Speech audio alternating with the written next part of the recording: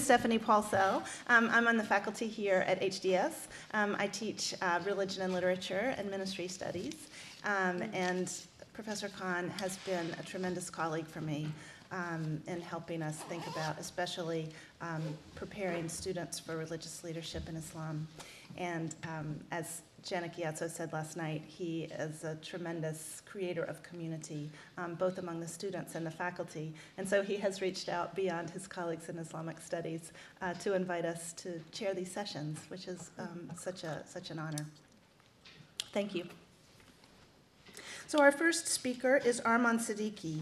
Arman came to us at Harvard from the University of Chicago, where she received her MA in Middle Eastern Studies and is now a PhD student here at Harvard University in the Department of Near Eastern Languages and Civilizations. She has cross-disciplinary interests in North African political and intellectual history, as well as Islamic social and spiritual movements. Much of her work analyzes the intersection of time, space, and social context in the production and revival of religious texts, movements, and ideologies. We're very glad to welcome her to this panel this morning. Arman, please. Thank you so much. Thank you. Should I speak from here, or is it better wherever you're most comfortable? Okay. Can you hear me, or should I turn this on? Is it working? Is it working? I don't know. Maybe on, because it's being recorded, so maybe turn on. Okay.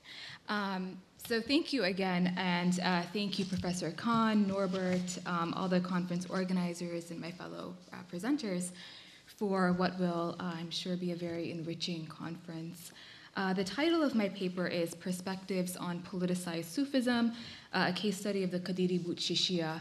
The Boutchishia is a Moroccan branch of the Qadiriya Sufi order that has been increasingly involved in Moroccan social and governmental politics, with prominent members currently occupying seats in parliament and other elite positions within and beyond Morocco. In this paper, I examine the multiple vantage points from which the Boutchishia order has been analyzed in A, official political discourses, and B, within the Boutchishia order. The juxtaposition of these disparate and at times conflicting discourses within and surrounding a single Sufi order serves to highlight the complexities and challenges that this multiplicity poses for researchers. To examine this, my presentation is divided into two sections. The first section provides a brief contextual overview of the political discourses regarding the Boutchishia order in Morocco, particularly in relation to the monarchy's efforts to produce and promote a uniform conception of Moroccan Islam.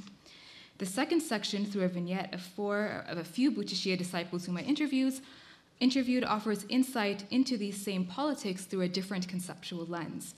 The core of Section 2's argument is that the politics of this Sufi order is perceived and embodied differently across its participant body, and that disconnects between both state-level and Sufi leadership-level politics on the one hand and the experience on the ground, so to speak, for a group of ordinary Moroccan disciples of this order. On the other hand, it must both be taken into account. So Section 1 is Sufism and the State. This is a kind of view from above, if you will. The articulation of Sufism as an essential feature of Moroccan identity within official government discourses has received a lot of attention in recent years. Following the May 2003 domestic terrorist attacks in Casablanca, King Mohammed VI swiftly set out to restructure the religious field through a series of state-sponsored programs and religious education initiatives. At the crux of these efforts was a resounding emphasis on Sufism, which was described in government manuals as mahabba, spiritual love, that was essential to Moroccan national identity and which ensured the nation's spiritual security. 1 month after the attacks, on the occasion of Mohammed VI's enthronement ceremony, the king's speech underscored the three intertwined, indispensable elements constituting Moroccan identity. That is, that it's Sunni, and specifically Ash'ari, in its creed or theology, Maliki in its legal school, and Sufi in its spiritual outlook, and stressed that violent extremism is a foreign, imported ideology that is both culturally and religiously incompatible with Moroccan Islam and which threatens its spiritual security. The official choice of the Boutchishia order to represent the state's Sufi emphasis and give concrete form to its spiritual security was cemented with the appointment of two high-profile Boutchishia disciples, Drs. Ahmed Tawfiq and Ahmed Kostas, as heads of the Ministry of Islamic Affairs and as the chief officers of the state's new religious education program, which includes initiatives to promote and recruit new members into the Boutchishia order specifically. The question emerges, why the Boutchishia order specifically, and how precisely does the government go about producing the ideal Moroccan citizen under the auspices of state-sponsored officials, policies, and programs? What guarantee is there that a Boutchishia disciple, or any Sufi for that matter, will ensure the country's religio-political security? There's a vast body of literature focused on the idea of promoting Sufism to counter extremism, to promote a moderate, palatable Islam in the wake of oppositional, militant, and extremist factions. Yet the case of the Boutchishia in politics, I think, offers much more to analyze. Not merely the official manufacturing and co-opting of a Sufi order by the state, but also the Sufi order's own stakes in actively shaping the country's religious and political fields.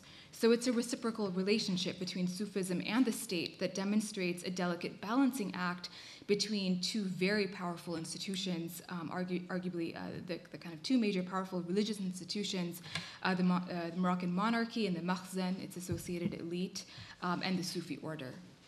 Now, the monarchy's choice to allow the Boutchishia order to be at the other end of its balancing act is due in large part to the order's historic opposition to and rivalry with Morocco's most notorious oppositional movement, Adel Wal Ihsan, which is currently the only banned Islamist party in Morocco, on grounds that its late leader, Abdeslam Yassin, called for overthrowing the royal monarchy on grounds of corruption and religious invalidity. The Boutchishia's own stake in keeping Adel Wal Ihsan at bay is also rooted perhaps in a more intimate history. Abdeslam Yassin was a former Boutchishia disciple who severed his spiritual ties with the order following a dispute and founded his own spiritual movement.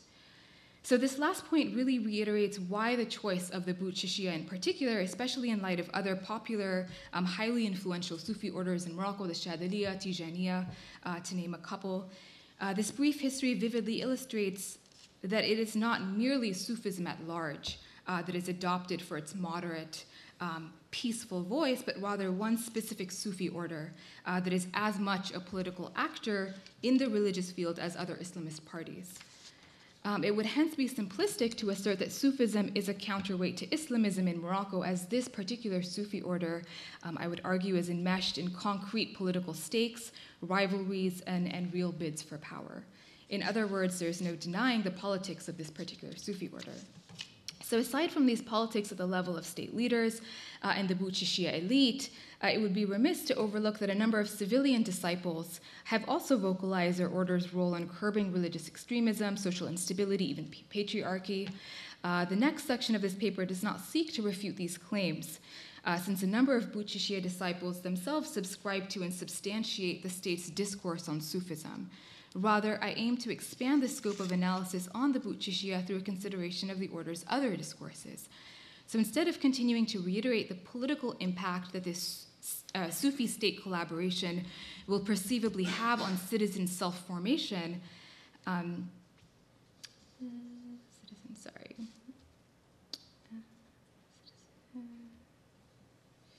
and the suppression of oppositional Islamism, which is often how this order is publicly packaged, this paper asks, how do we conceive of the order's politicization if it is indeed perceived as politicized according to its own disciples?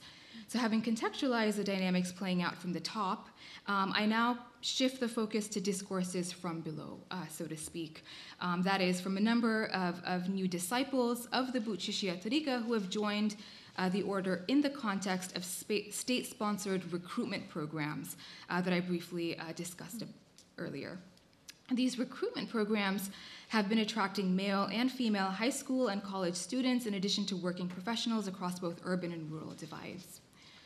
So in this next section, I highlight brief snapshots from a series of in-depth interviews I conducted with female Boutchishia disciples who participated in these new recruitment programs. These programs have been controversial, even according to some disciples, for being politically mediated. And by that, I mean in the sense of worldly intervention. The order's collaboration with the state to tightly control and inculcate a particular type of citizen is seen by some as spiritually insincere. More controversially, these programs have also been seen as connected to the Boutchishia leadership's personal agenda to supposedly increase its own following in direct competition with that of Adil wal Ihsan and other competing actors. So I consider another approach to studying this recruitment program one that is principally centered on the participants' interior experiences and the spiritual discourses that they ground those experiences in. Theoretically, I shift gears towards discourse analysis and affect theory, which, at least for now, have provided helpful analytical launching pads for me. So I begin our venture into the ethnographic component of this paper by relating a brief snippet of a conversation I had with Aisha. Are there any women in your branch who have recently chosen to join this order, I ask. Aisha smiles but emphatically responds, it's not you who chooses the tariqa, it's the tariqa that chooses you. We are seated in the veranda of the Buchishia Zawiya, an arresting multi-level compound, the physical profundity of which reflects the order's enormous prestige. All I'm saying, Aisha continues, is that it's saying something that this order is the one you're studying right now. Glorified as God, don't you know that there are no coincidences, only signs. It is how we all come to Allah despite ourselves and our planning. That's the end of the quote. So by inverting my question and evoking the statement, there are no coincidences in Islam, padded by subtle semantic indexes, such as the heavier Quranic word for sign, dalil, that is synonymous with proof and evidence, Aisha demonstrated a technique that I later learned is derived from the fundamental centrality of predestination, qadr, among disciples. Recognizing that each and every event is part of God's immaculate plan provides disciples like Aisha a conceptual framework with which to perceive events concerning both private and public matters, even those that would appear questionable at face value. God guides whom he wills is often the Quranic verse of choice that is invoked when sensitive topics arise, such as the order's increasingly public dhikr ceremonies and rituals which are open to non-Muslims at sacred music festivals, which is a pretty controversial phenomena even for a group of devoted disciples. It is, however, the above theory of qadr that underlay much of my exchanges with women when asked to reflect on their views concerning the order's active politics, its political activism in Morocco, and to share their personal narratives of initiation into that order based on that context. The following narratives further nuance and illuminate various elements of this spiritual reframing, so to speak. At 18 years old, Zahra was among the youngest, yet most precocious disciples to have recently joined the order. She joined through a free after-school tutoring initiative for young girls and women, particularly from less privileged backgrounds. After each session, the tutors, who were Buchishia disciples and local leaders, invited all students to join in collective dhikr. It was mentioned that initially these post-tutoring dhikr sessions were optional, but as time went by, the tutees were expected to participate.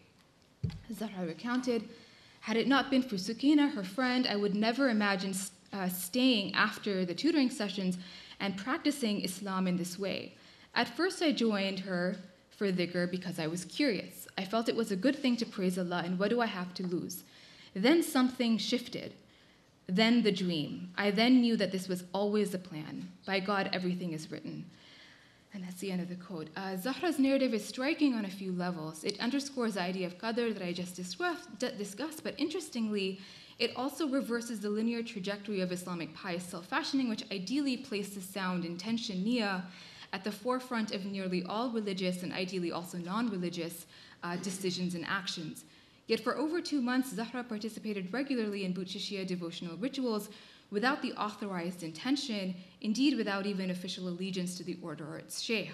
Instead, one could argue the realization of the ritual's value arrived through bodily engagement with it first, enabling Zahra to cultivate a particular interiority aided by esoteric experiences such as dreams, which finally resulted in her conscious, cognizant decision to officially join the order.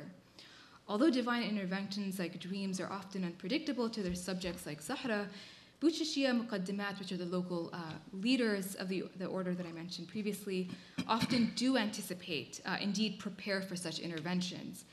The Muqaddimat thus frequently offer tutoring and professional training sessions free of commitment, except for the request and at times requirement that one participate in dhikr afterwards in hopes that informal, uninitiated participation in bodily ritual, even one's attendance alone, will ultimately inculcate sincere commitment and conviction on all other levels. As Charles Hirschkind analyzes in his classic study of cassette sermons in Egypt, not unlike psychoanalysis, audition is also a technique of self-fashioning predicated on a therapeutic capacity of listening, albeit one elaborated in ethical rather than psychological terms, and in relation to a theologically based form of reasoning. Similarly, Buchishia ritual is predicated on the premise that even without actively participating, one's passive attendance in activities like dhikr can be meaningful on a sensorial level.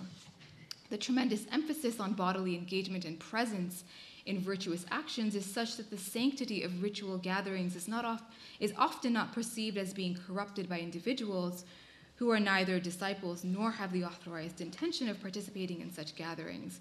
It is their physically engaged body combined with the idea of predestination that God has willed them to be there in that precise moment, which aids in legitimizing their entrance into sacred spaces that are otherwise strictly reserved for Buchishia disciples or at least fellow Muslims. This theory also underpins the order's presence in more contentious venues, such as the Fez Festival of World Sacred Music, a globally renowned festival directed by the eminent Buchishia disciple, Fawzi Skhali, which grants foreigners, including non-Muslims, access to engage in dhikr and attend the Buchishia Sama, which is another ritual. Based on the above spiritual discourse, allowing non-disciples and non-Muslims access to this sacred ceremony is not only viewed as authorized, but according to Brahim, a Moroccan disciple and regular participant of the annual festival, quote, "It's a very commendable service to less practicing people, allowing their bodies to register such a sacred action, even if they don't intend it," end of quote. What has been key in these narratives so far is that the highly particular epistemic register, a kind of spiritual reflex, by which a number of Buchishia disciples genuinely perceive these phenomena.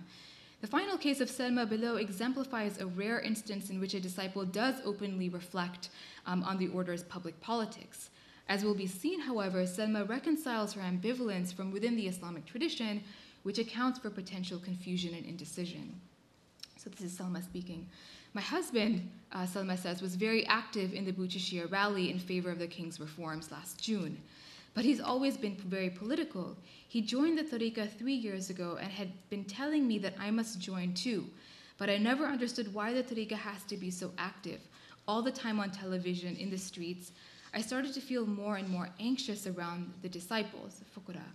I cannot explain this feeling, but when it was too much, I finally did Salat al-Istikhara, which is an Islamic prayer for divine guidance. My sister, I cannot explain what happened, but I realized soon from the signs that the time had come. Sidi Hamza, the order's late sheikh, had chosen me. This is all from God's grace. All those bad feelings caused me finally to ask God, and he answered me." That's the end of the quote. Selma's narrative is insightful in that she articulated the order's political activities with a candidness that was relatively rare among at least this group of disciples. Interestingly, however, she viewed her skepticism towards the order by viewing it in light of her own spiritual journey. Her very skepticism and unease evoked her quest for guidance, which, facilitated by initial signs, ultimately resulted in yaqeen, conviction to wholeheartedly join the order. Moreover, Selma's performance of Salat al-Istikhara, an instrument for obtaining divine guidance that is specified with strict guidelines in the Islamic tradition, elicited, like Zuhra, a spiritual experience with the order's sheikh even before she was a disciple, thereby, in Selma's words, proving the spiritual authenticity of the Buchishia sheikh and his tariqah. This final narrative highlights that skepticism towards the politics of the Buchishia order and the criticism it has received because of these politics did not lead an individual to immediately dismiss it as spiritually invalid. On the contrary, it led to a spiritual awakening that reified her disciplehood. Also key is that these experiences reaffirming the Buchishia order's spiritual validity and value in new members' lives is far removed from the state-sponsored message of Sufism as culturally essential to Moroccan identity. The national discourses outlined in the first section of my presentation, which were at the core of the Buchishia's promotion by the state, were not evoked, neither by recruiters who focused on spiritual piety nor by participants in these recruitment programs. So this brief venture into the spiritual and epistemological worlds of a handful of Buchishia women, wherein life is mediated not by the Moroccan state directly, but by divine signs and symbols or a program of self-cultivation, offers much food for thought concerning the relationship between politics and piety as it functions discursively in a single Sufi order. While it would be remiss to overlook that a large following of the Boutchechia, particularly those who constitute its urban elite branches, readily absorb the vocabulary of modernity, Moroccan Islam, and moderation, for many other disciples, like the recruited woman whom I interviewed, discourse on religious moderation and national cohesion hardly, if at all, constitutes a defining element of Boutchechia piety. One solution is to simply acknowledge this order's duality. It is at once a self-conscious actor in the political field backed by the Moroccan state, yet also an authorized Sufi order bound by its own spiritual discourses and practices, which are often far removed from the political stakes. However, I would argue that these two discourses, political and spiritual, are not entirely separate in an absolute sense. As a Moroccan scholar explained to me, a major reason the Boutchechia order has been enormously successful and sustained in Moroccan politics is precisely because of its spiritual authority. That is to say that the order is not merely the pawn in the game of political players, but is itself endowed with tremendous influence as evidenced by its immense following, which ranges from the rural poor to the highest echelons of the political elite. So to reiterate, it is not a simple case of Sufism being co-opted by the state, since Sufism also functions persuasively in the religious and sociocultural fields where it gains authority, which is then continually sustained through political rhetoric and state policies. Had Sufism no authority or influence of its own outside state endorsement, one would wonder the extent to which it would be repeatedly evoked to represent Moroccan Islam. So just to conclude, this paper has argued that the recurring narrative of peaceful, moderate, and culturally relevant Islam surrounding a state-sponsored Sufi order, the Boutchechia in Morocco, is only one perspective within an exceedingly complex, multifaceted discourse at every level. Analysis must be broadened to include these other views and discourses, which range substantially even amongst Boutchechia disciples themselves. The second half of my paper has tried to think through ways of approaching these differences methodologically. It should be clarified again that these experiences highlighted in Section 2 do not seek to eclipse other approaches disciples have taken to process state Sufi initiatives like the recruitment programs, which does not always result in a positive affirmation or a spiritualization, so to speak, of the order's activities, as it did with the select woman I mentioned in this paper. This ongoing project to study the order from the viewpoints of its diverse participant body reflects an effort to decenter the dominant discourses attendant to this order's politics, but to also contribute to broader scholarly debates on the political dimensions of Sufism, especially those experiences that lay at the interstices of its political and spiritual spheres. So rather than creating friction, these two facets of Boutchechia piety profoundly illustrate the order's inherent dynamicism and its multiplicity. Thanks.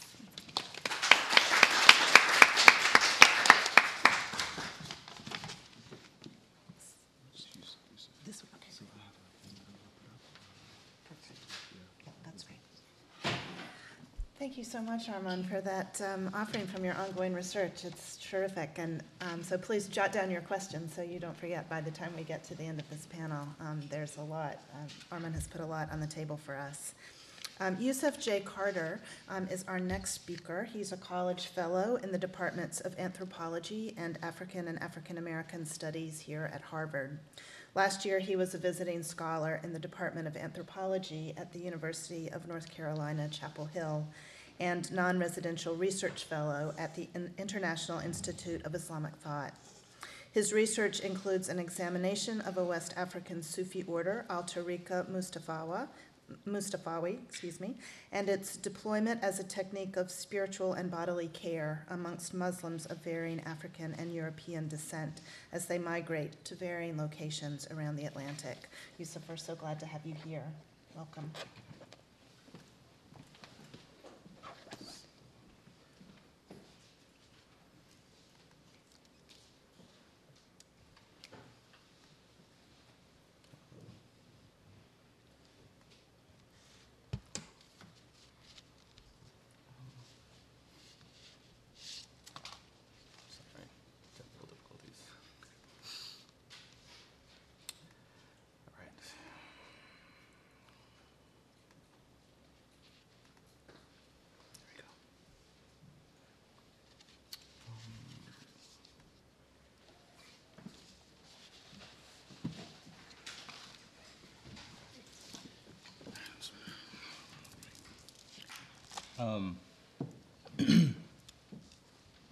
اللهم صل على سيدنا محمد سابق اللوامه وره من السماوات صلى الله عليه وعلى آله وصحبه عدد الرمال وعدد نجوم السماء.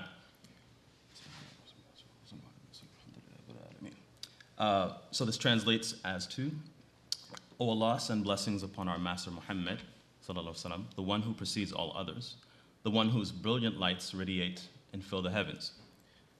May Allah bless him and his family and companions in the amount of every grain of sand and every star in the sky.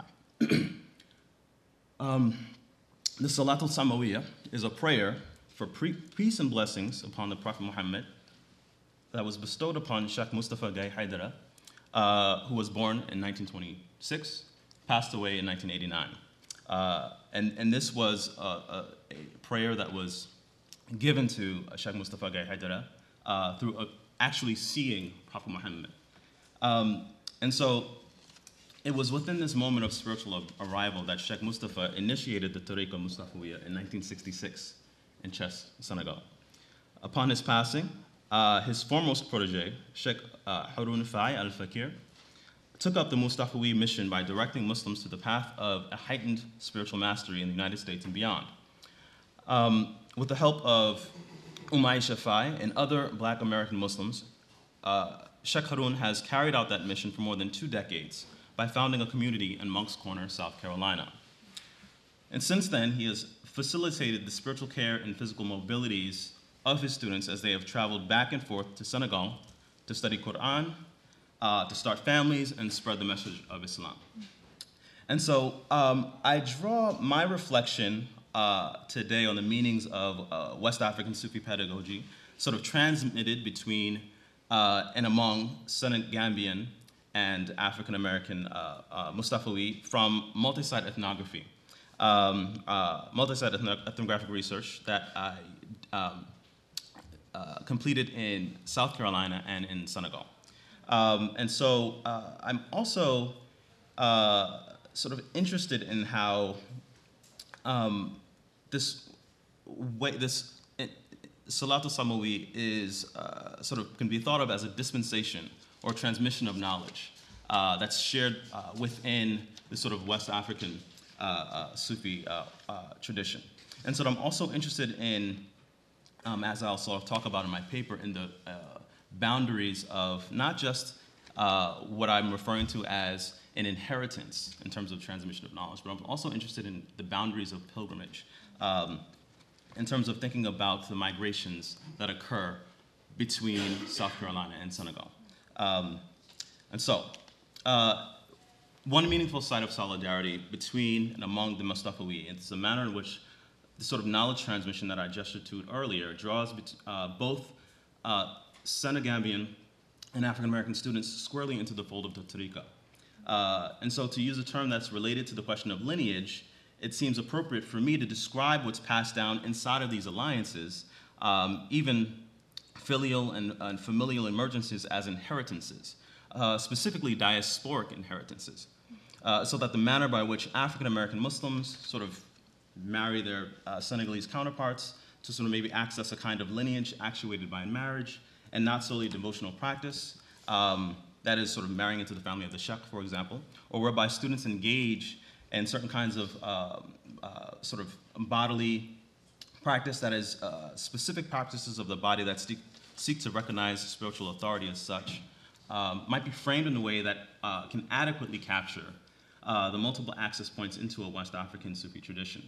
And furthermore, I use the term inheritances in order to describe the manner in which Mustafawi inherit forms of knowledge, both secretive and more public, from the spiritual guide that is their Sheikh. And so, as explained to his students on a regular basis, Sheikh Haroun notes that the knowledge he possesses is not attainable through books. In fact, the knowledge he possesses, according to him, cannot be found or even gained easily. And it's through the arduous work of reflection and time spent in solitude or halwa that his ancestors have collectively amassed a wealth of esoteric knowledge that has accumulated across many generations. Almost a millennia of formula for healing particular ailments, special prayers for protection and wealth, numerological sciences, and secrets derived from Quranic passages have all been passed down to Sheikh Fai, and so by extension to his students. And so not only do they actually inherit practical knowledge for understanding religious matters and secretive knowledge, or sir, for attending to more sensitive needs, but they also gain access to a network of similarly spiritually inclined compatriots. And so the path of transmission marks the manner in which knowledge of the journey to God has been inherited from Sheikh Fai's grandfather, Sheikh Sambagai, a prominent Tijani Sheikh actually in Chess, to the founder of the Tariqa, Sheikh Mustafa Gai Haidara, to his eldest nephew, that is Sheikh Fai, Sheikh Harun Fai, and subsequently to his students, whether they be African American, whether they be Senegalese, whether they be Gambian, whether they be Spanish, or even Indonesian. We can talk about that maybe later. So anyway, to clarify, this chain of transmission of esoteric knowledge must be understood as an iteration of a spiritual kinship, or in other words, a diasporic inheritance. Because even though the passage from grandfather to grandson occurs biologically, the transmission from teacher to student occurs beyond the bounds of biological or religious-based kinship. And so the Zawiya of Moncks Corner in South Carolina, where I did part of my research, provides both a landing and a point of departure for Mustafawi Muslims, most of which are African-American converts in the context of South Carolina, and have taken their Sheikh Harun as their spiritual leader and guide. As well, it should be noted that the Zawiya is located on land where African Americans labored and were enslaved 160 years prior. Mind you, this is in South Carolina that I'm talking about. And so American-born Muslims in the Tariqa have been deeply influenced by the sort of West African Islamic pedagogical tradition, which places emphasis on the body, on the role of the body as a medium for religious and spiritual training. And so the processes of tarbiyah, through which Muslims of African descent in Moncks Corner access via tasawwuf, provides a strategy for addressing personal and collective cultural trauma caused by the presence and histories of structural discrimination and racial oppression. And so participation in Sufi modes of training, particularly a West African-derived configuration of tasawwuf, has also culturally impacted African-American Mustafawi, as many view themselves as in the process of moving to Senegal, actually, or alternatively intent on bringing what they can of Senegal to South Carolina. And so during my research in South Carolina, I've witnessed Sheikh Fai during khutbahs or sermons, during other lectures, articulate the Salat al-Samawiyya as a prayer that was given to his Sheikh, Sheikh Mustafa, for the purpose of dispensing that knowledge to African Muslims in a diasporic context. And so in that way, we see an active gesture toward a diasporic continuity that perhaps brings together or even collapses space and time, perhaps. And so now I move to thinking about pilgrimage. And so the Moncks Corner Mosque, which is named Masjid al-Muhajirun wal Ansar, which has its own interesting aspects to that sort of naming, is a site of pilgrimage for the Mustafawiya members, particularly in the sort of East Coast region. They all come to Moncks Corner to, and think of this as a second home that they flock to during Muslim holidays, Eid al-Fitr, Eid al-Adha, or other large events, so Mawlud, etc. Others, however, have permanently relocated to Moncks Corner in order to live in proximity to Sheikh Harun and the Moncks Corner Muslim community. Most who have relocated to Moncks Corner from other places, such as Washington, D.C. or Philadelphia, have done so for the sake of sitting with and spending time with their Sheikh. And so Sheikh Harun has facilitated also the founding of an annual Sheikh Mustafa Day, often held at the end of the year in Chess in Senegal, in which a handful of American and Spanish, actually, Muslims attend as honored guests. And so during these trips to Senegal, African-American Muslims in particular engage in both visitation to this tomb of the late Sheikh Mustafa in Chess, and sometimes other holy sites around the country, so Touba, etc. At the same time, they also, according to what I've seen, are encouraged to engage in heritage tourism. To the slave castle at Goree Island, off the coast of Dakar, for example. And so these mobilities are essential to understanding the culmination of a diasporic religious identity among the Mustafawiya, not just in West Africa, but also the United States and beyond. And so much work has been done to track and interpret the meanings of pilgrimage in terms that has understood this particular kind of movement as diasporic, insofar as it's provided a vehicle for the construction and maintenance of what we could call homegoing discourses.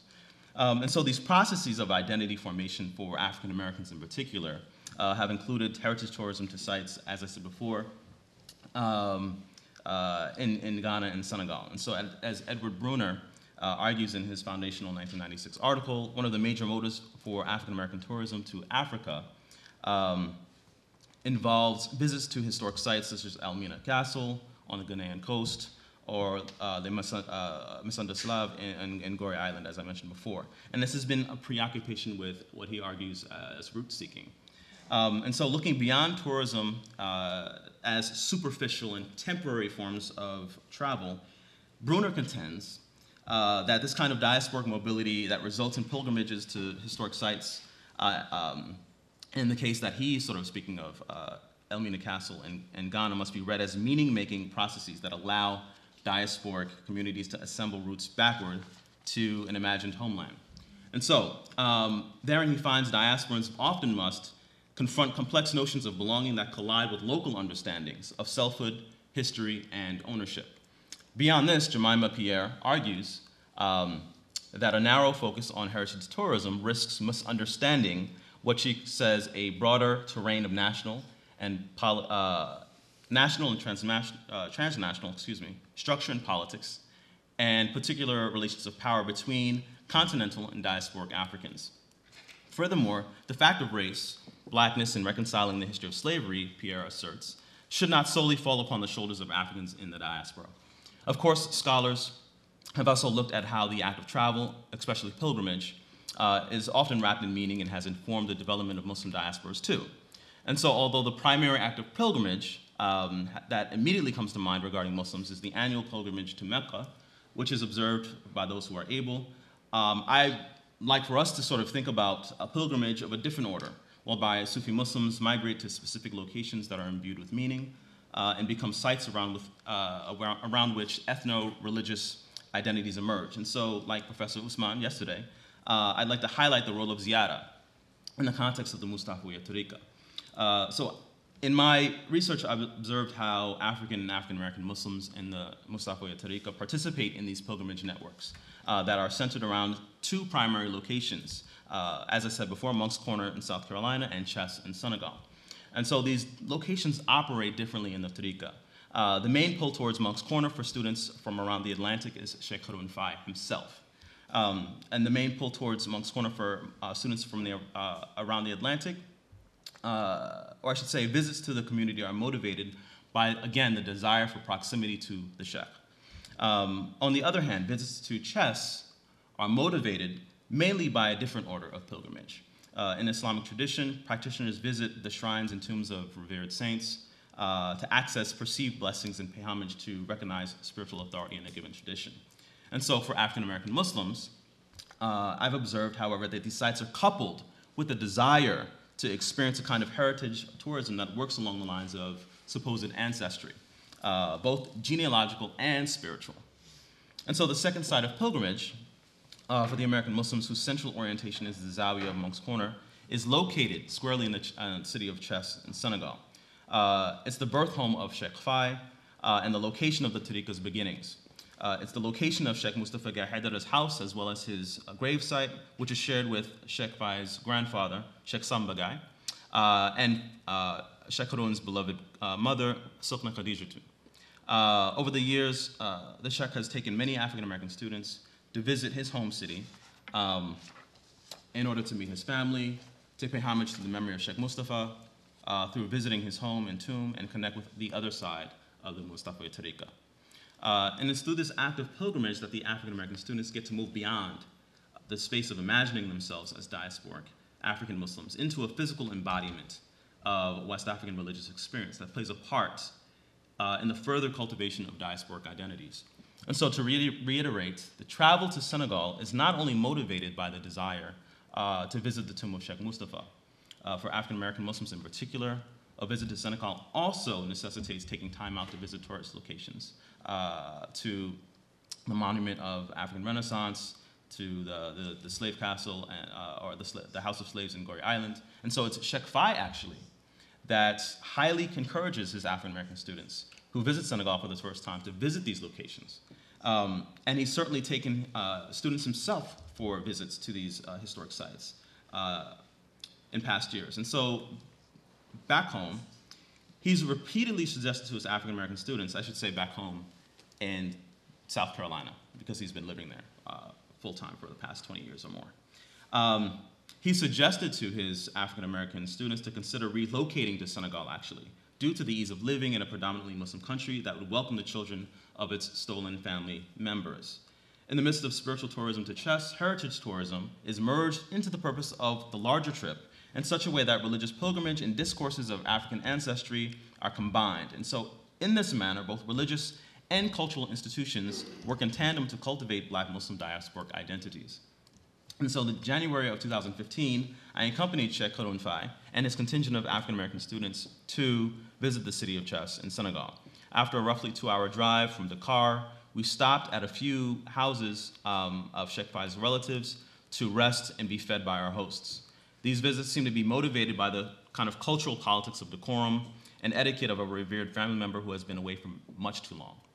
Our intent was to visit the gravesite of Sheikh Mustafa, the initiator of the Tariqa.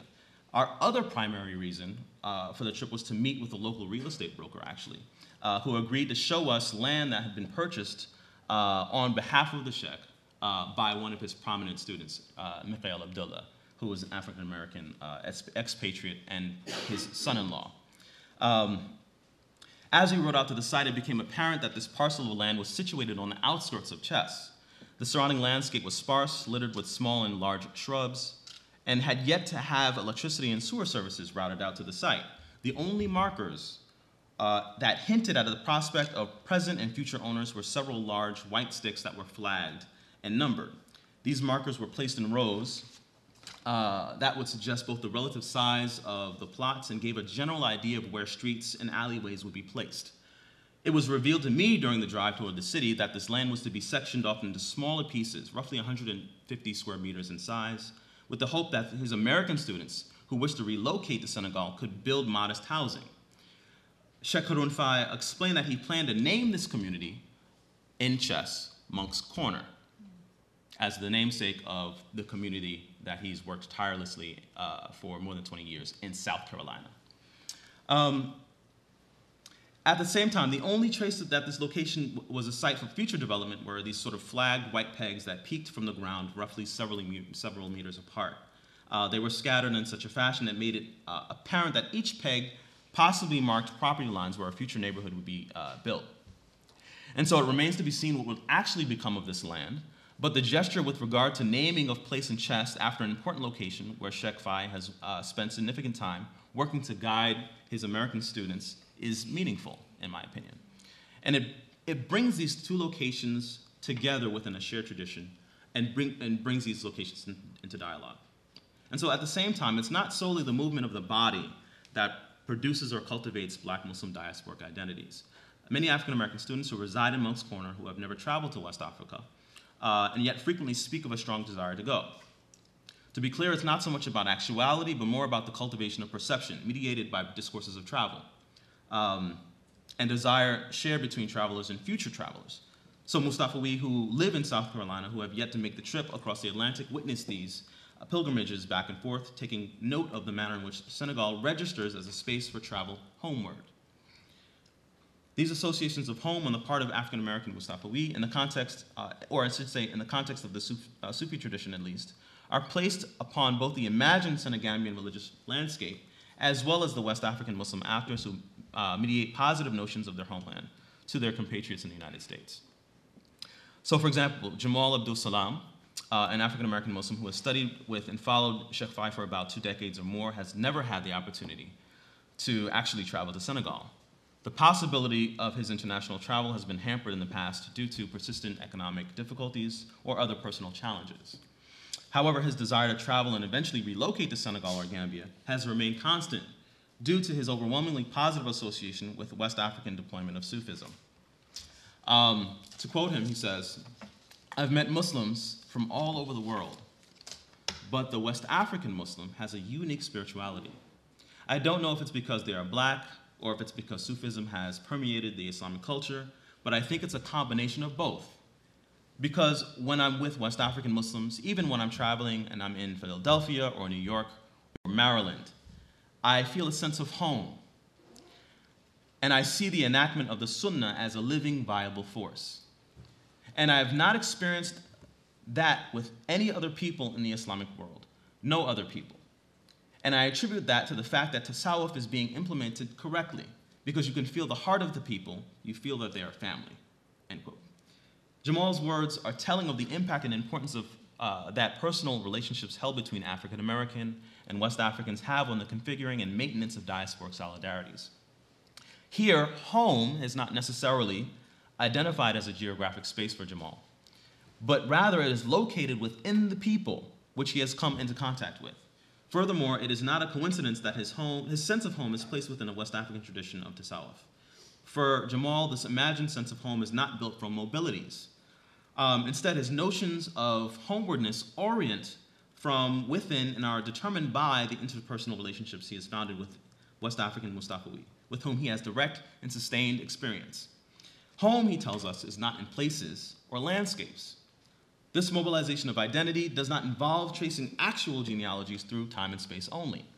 Rather, it's a process that encourages the diasporized disciple to locate him or herself in a tradition that spans continents and centuries by engaging the body into an appropriation of an already established spiritual network that affixes present students to past teachers through Sheikh Harun Fai. In summary, it's important to note that the West African Islamic tradition is the point of origin for the presence and practice of Islam in the United States in general, and should be considered as a point of departure for when thinking about the long historical development of African-descended Muslim communities around much of the Black Atlantic. The Mustafawiya Tariqa provides an interesting example of a religious infrastructure that compels migration for Muslims located in the United States and in West Africa and beyond. While multiple zawiyas, specifically two major locations that I outlined before, within that structure simultaneously operate as points of reception and departure for local and international migrants. These diasporic exchanges impact not just travelers, but also initiates who, in spite of relative stasis, are impelled to orient themselves toward other locations in the tariqa. An esoteric expertise mastered in Senegal and seasoned by an African-American inflection takes its shape through an articulation made possible by the meeting of two kinds of African religious production out of which new things are born. These collaborations in pilgrimage and knowledge transmission result in inventions and interventions that provide evidence for the presence of a Black Atlantic spiritual network, whereby African-American Muslims adopt the spiritual pedagogy of a specific West African Islamic tradition and impacts how the Mustafawiya network responds to its broader Atlantic community. Thank you.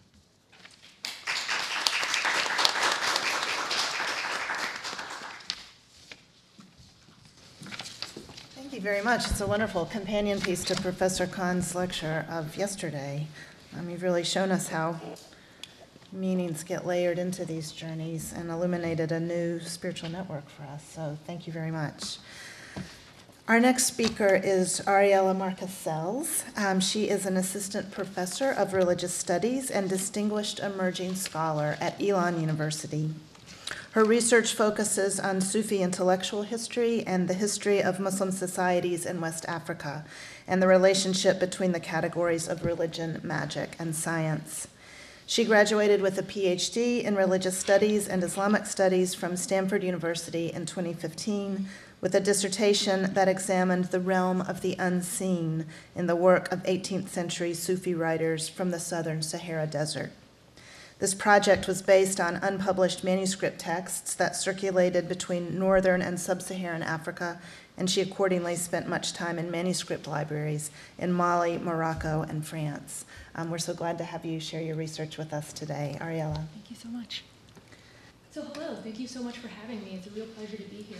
I actually want to thank Jason for starting us off with the Salat al-Samawiyya, because I'm going to now give a presentation that's very much about salawat and du'at and these other kinds of devotional prayers. I think I might also be one of the person on this panel. I think I'm in a panel mostly with anthropologists and ethnographers, so I think I'm going to bring... Oh, I'm sorry. Is this on? It is on, but I'm not facing it. I'm facing the wrong way. Okay. So I seem to be the historical voice on this panel of ethnographers, and I hope that I can bring some of these concerns into a more historical case study as well. So recently, scholars of Saharan history and culture have argued that earlier approaches to the Sahara treated the desert as either an obstacle to be surmounted or a bridge connecting the spaces on either side, rather than a dynamic space in which contemporary and historical people lived, worked, and moved. These scholars have called for a new approach that examines the Sahara as a place in its own right, that works from the inside out, and that seeks out the historically deep and enduringly vigorous aspects of life in the region, which arguably not only connect, but create the various complementary and interdependent spaces of Northwest Africa. That's from Judith Scheel, whose work has been really wonderful. This paper contributes to this project of advancing our understanding of desert peoples in historical contexts by addressing the issue of changing Muslim understandings of devotional practice. So this topic has been of perennial concern to anthropologists and ethnographers, as we've seen, but has received comparatively very little treatment by historians. So in what follows, I will use the intersection of these concerns, that is the creation of a uniquely Saharan space and historical and social cultural practices and the intersection between that and ritual practice, through an examination of the devotional aids attributed to one Saharan Muslim scholar from the late 18th and early 19th century, Sidi al-Mukhtar al-Kunti. As I will demonstrate, Sidi al-Mukhtar drew on intellectual and devotional traditions salient across Western Africa, from Morocco to Nigeria, but adapted and reshaped these traditions in response to his own Saharan context. So, I'm going to be the one. oh, I can lean over from here. Thank you. Appreciate it. So this is a map. I drew this out. It's fairly rough, but these are places that emerge as repeated points in the hagiographies of Sidi al-Mukhtar al-Kunti, and they map out the kind of imagined space of the Kunta realm at the turn of the 19th century. So this paper that I'm presenting today it's also a part of a larger manuscript project focused on the Sufi scholarship of Sidi al-Mukhtar and his son and successor, Sidi Muhammad. Scholarship on the Kunta family indicates that this extended kinship network rose to prominence under the leadership of Sidi al-Mukhtar in the late 18th century. Internal family chronicles composed by his son, Sidi Muhammad, depict a young Sidi al-Mukhtar uniting his own branch of the Kunta in the Azawad with those from the Mauritania Hod and Adrar, establishing his authority over the tomb of his ancestor, Ahmed al-Bakai al-Kunti, in the important trading town of Walata, and then developing a regional trading network as well as control over crucial resources, particularly salt. These chronicles establish a physical genealogy for Sidi al-Mukhtar that ties him mythologically to Uqba ibn Nafi, the legendary Muslim conqueror of the region, and thus to the Prophet's tribe of Quraysh. Meanwhile, the same chronicles present a parallel spiritual genealogy that establishes Sidi al-Mukhtar as a Sufi friend of God, a wali, with a lineage reaching back through Muhammad to Jibril and then to God. Scholarship devoted to Sidi al-Mukhtar and Sidi Muhammad has demonstrated that these scholars, first, portrayed and understood their social authority in terms of their status as Sufi friends of God, and second, articulated and defended that status through the production and dissemination of a vast body of Arabic manuscript texts. Scholars who have examined the Kunta writings have also noted a focus within these texts on both the realm of the unseen, alam al-ghaib, and practices relating to that realm, which the Kunta scholars refer to as either the sciences of the unseen, alum al-ghaib, or the sciences of the secrets, alum al-asrar. So in chapter 2 of the larger project, I described the realm of the unseen as it emerges from the Kunta's longer cosmological and metaphysical treatises. These texts portray the realm of the unseen as a vast invisible world that simultaneously surrounds and interpenetrates the tangible world of the senses, encompassing God, the heavenly realms, angels, spirit beings, jinn, and devils, as well as the invisible components of the human body, such as the intellect, heart, spirit, and self. These treatises also include complex and sophisticated discussions of the Sufi path as a means of rising up through different layers of the invisible realm towards God. At different stages of this ascent, various components of both the believer and the cosmos are annihilated and then reconstituted ultimately through the believing body of the Sufi student. In addition to discussing the realm of the unseen, various Kunta treatises also lay out specific means and methods for interacting with this realm. Sidi al-Mukhtar and Sidi Muhammad focus particularly on what they refer to as the sciences of the unseen, which include creating amulets, reciting powerful litanies, and manipulating the letters of the alphabet and the names of God. I've already had wonderful discussions about different people here about these various practices. So as I demonstrate in chapter 3 of the larger project, the Kunta acknowledge that other unnamed Muslim scholars might consider these practices as acts of sorcery, as sihr, but they argue forcibly that the sciences of the unseen are not sihr, but constitute legitimate Muslim devotional practices, ibadat, and compare them explicitly to supplicatory prayer, dua. So in what follows, I will first situate the supplicatory prayer texts attributed to Sidi al-Mukhtar in relation to the Kunta scholars' larger discursive works. Set against the context of Sidi al-Mukhtar and Sidi Muhammad's discussions of cosmology, metaphysics, and sacred history, these prayer texts appear as a series of encoded references intended for didactic expansion.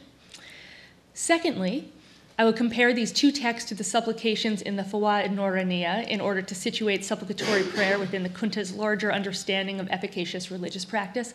I'm actually only going to give a brief summary of my argument of this section for the purposes of time. Within this ideology of practice, non-discursive devotional texts emerge as the link connecting the bodies of believing Muslims to the structure of the cosmos, allowing them to alter the material conditions surrounding them. Finally, I will turn to other supplicatory texts circulating in the region at the time. Read against a backdrop of proliferating textual devotional aids, the Kunta's contributions to this genre suggest an attempt to regulate the religious practice of Muslims in the region, to bring these practices under the control and the authority of the Kunta scholars. In contrast to my first reading, which sees the Kunta's supplicatory prayers as a manifestation of an ideology of practice, this second reading understands the Kunta's larger intellectual framework as a secondary effect, one that justifies their participation in local Muslim religious practices. Ultimately, I'm arguing here that both of these readings are equally correct and equally necessary.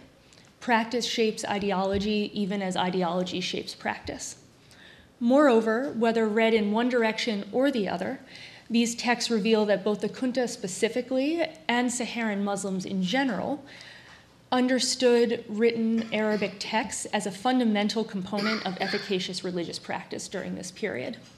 For 18th century Saharan Muslims, prayer was based in and driven by textuality.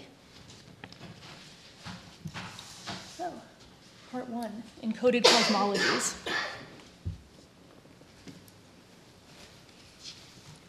The Hizb Sidi al-Mukhtar is one of several 2 to 3 folio works titled Hizb and attributed to the Kunta, to Sidi al-Mukhtar in particular. It begins, "O God, strike me with the veil of light and veil from me the canopy of fire, and make the greatest name a garment of mine, and the largest secret hair of mine, and the talismanic altar wine of mine, and the deeply dark clouds a wall of mine, and the perfected radiance light of mine, and the subduing Jabarut, and the overcoming Nasut, and the gathering forms a dwelling of mine." If you had access to the the papers, the pre-circulated papers, I actually included an appendix with all the translations that I use here. And these are actually abbreviated in the presentation, so if you want the longer ones, I would direct you there. I'm also happy to send them if you don't have access and you reach out to me. I saw someone taking a camera photo. The opening of the prayer evokes a mélange of allusions to cosmological and metaphysical principles that the Kunta expand on in other texts.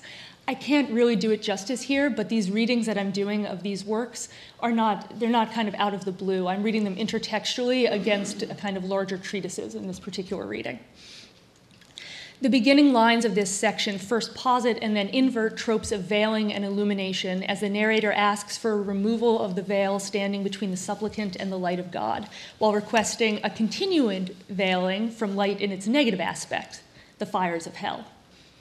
From this metaphysical position between divine light and hellfire, the prayer moves on to request that God add divine or cosmological aspects to the body of the supplicant. Some of these, such as the greatest name in secret and the three realms of existence, Jabarut and Malakut and El-Nasut in some texts and Mulk, directly recall elements from other Kunta texts. And again, I can't do it justice here. And I'm happy to talk about how the Kunta understand the different realms and anything in the Q&A or in later discussions. So this work continues. O God, make me among those whom you chose before creating. You singled them out with your mercy after upon them gazing. And you made the striking of the droplets of your light the cause that led them by the reins to strengthening. Without strengthening, neither Iblis nor Balaam could do anything. They were free from the singling out of mercy and a pre-existent lot, and so their deeds turned upon them, corrupted. The abundance of their sciences only increased them in defects. O most merciful of the merciful, O possessor of majesty and nobility, amen. Amen. This section of the text connects the metaphysical references of the first section to sacred history. The narrator here asks God to include the speaker among those chosen for a predetermined but unspecified fate. Other texts by Sidi al-Mukhtar and Sidi Muhammad suggest this could refer either to the guarantee of entrance into paradise or of reaching the goal of annihilation of the self in knowledge of the divine, fana. In works composed by both the Kunta scholars and other Sufi authors, this direct experience of God represents a return to the day before creation when God called forth the future spirits of humankind and asked them to witness him directly. Yawma lastu bi rabbikum. Immediately following the lines in the Hizb that request this predetermined blessing from God, Sidi al-Mukhtar cites the names of two figures that reappear in Kunta's sacred histories.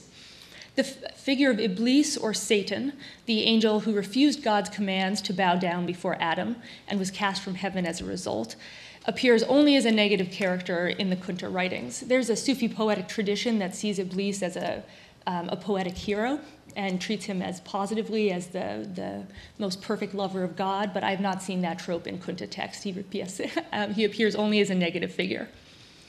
So in his hagiography of his father, the Taraf wal Talaid, Sidi Muhammad presents the story of Iblis as an angel who spent thousands of years in continuous worship of God, but grew arrogant as a result. This arrogance resulted in his refusal of God's order to bow before Adam, a single disobedience that erased countless years of devotion and serves as a cautionary tale for the dangers of complacence and the consequences of even one lapse. Iblis also appears an important role in a short, untitled text attributed to Sidi al-Mukhtar and labeled as Khalwa in manuscript catalogs. This work represents Satan as an impersonator who brings false visions to friends of God, and specifically tries to trick friends of God into believing that they have seen God, when in fact it is the devil, it is Satan. This same text also provides another reference to Balaam, whom it describes as a corrupt practitioner of the sciences of the unseen. So according to Athalabi and At-Tabari, these earlier Muslim chroniclers, Balaam ibn Ba'ura was a Canaanite who was persuaded by the giants to use the greatest name of God to curse the Israelites. However, when he launched this curse, he ended up cursing the giants instead, and God caused his tongue to fall from his mouth. So the Kunta don't quote this exact story about Balaam, but the context is similar. So in the Kunta context, the references suggest that both Iblis and Balaam possessed the sciences of the secrets, but that their attempts to employ that knowledge only turned against them. Moreover, the Hizb adds an additional layer of interpretation, linking this failure not to the crime of arrogance in these figures' lifetimes, but rather to a withdrawal of God's mercy in the pre-eternity before creation. So they were set up to fail from the start. Each reference in the Hizb Sidi al-Mukhtar contains the potential for this type of discursive elaboration. I could do this all day. Evoking an array of intertexts both within and outside of the Kunta corpus.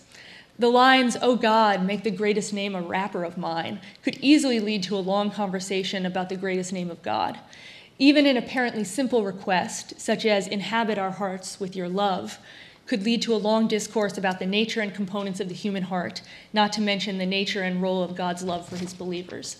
Really, I could launch into such a discourse right now, but I'm restraining myself.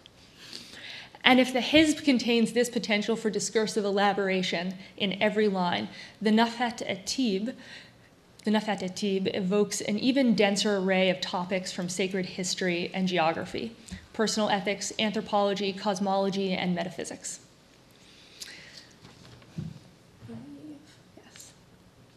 So unlike the category of single short prayers, alternatively known as Hizb, Dhikr, Word, or Dua, Sidi al-Mukhtar's Nafhat at-Tib, Fi Salat al-Nabi al-Habib, partakes in a genre of literature known as Tasliya, or prayers to the Prophet.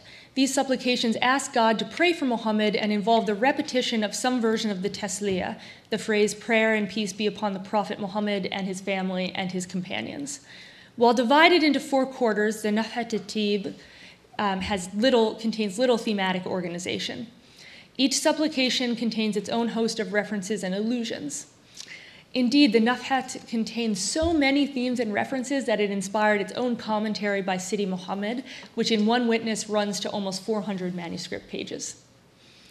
In the following discussion, I address a selection of excerpts that illustrate the Nafhat's treatment of just one theme, Muhammad's role in human history. So the second quarter of the Nafhat at-Tib opens with a series of supplications referring to Muhammad not by name but by genealogy. I've got them here. "O God, pray for and bring peace to the son of Ibrahim who most resembles Ibrahim, honored with adornments and intimacies. O God, pray for and bring peace to the one sent from the line of Ismail, ennobled by revelation and sending down. O God, pray for and bring peace to the one prophesied from an established seed. O God, pray for and bring peace to the one chosen from Didi Adnan, the one who was brought the 7 oft-repeated verses and the criterion. O God, pray for and bring peace to the elected from a destined race. O God, pray for and bring peace to the best of the Nizar, the one who leads to calling upon the truth of the emigrants and helpers." So the references in these supplications trace Muhammad's lineage in a line of descent from Ibrahim through his son Ismail, and then into the mythologized race of the Arabs, represented here by Adnan, the legendary ancestor of the northern Arab tribes, and his grandson Nizar. More than a simple pedigree, the Nafhat at-Tib grants the descent of this line through history a teleological force, guided by destiny through the established seed of Ibrahim and Ismail and the destined race of the Arabs, toward the prophesied birth of Muhammad.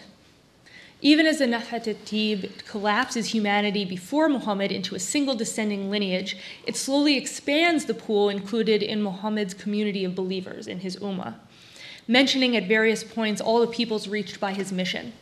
The passage above includes a reference to the emigrants, al-Muhajirin, who accompanied Muhammad on his flight from Mecca, and the helpers, al-Ansar, who welcomed him in Medina. Elsewhere, the text refers to Muhammad as the master of Qattan and Adnan, by whose call all the types of people and jinn were led. So this begins by including all the Arabs in his prophetic mission, metonomically represented here by the legendary ancestors of both the northern and southern Arabian tribes, and ultimately of not only all people, but all jinn as well. At other points, supplications portrayed the Slavs and the Turks as responding to his call, his dawah, and people with red and black skin as joining his community of believers, his ummah. Finally, these references spill out from the human into the non-human realm, So here, Muhammad's mission was directed towards all humans and all jinn, and other verses portray angels and all animals and inanimate objects as recognizing his prophethood. In contrast to the passages of this same work that portray Muhammad as the end goal of human history that preceded him, these passages depict the human and non-human populations of the world joining his community in ever-expanding and more encompassing categories. These selections do not exhaust the references to Muhammad's life and personal history. Other passages treat his night journey, refer to the purification of his heart as a child, and to his death.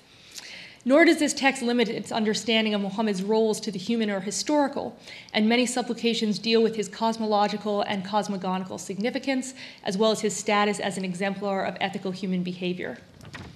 But looking beyond the particular personage of Muhammad, many supplications evoke the characteristics or names of God, and at least one passage enumerates the many components of the world in its entirety.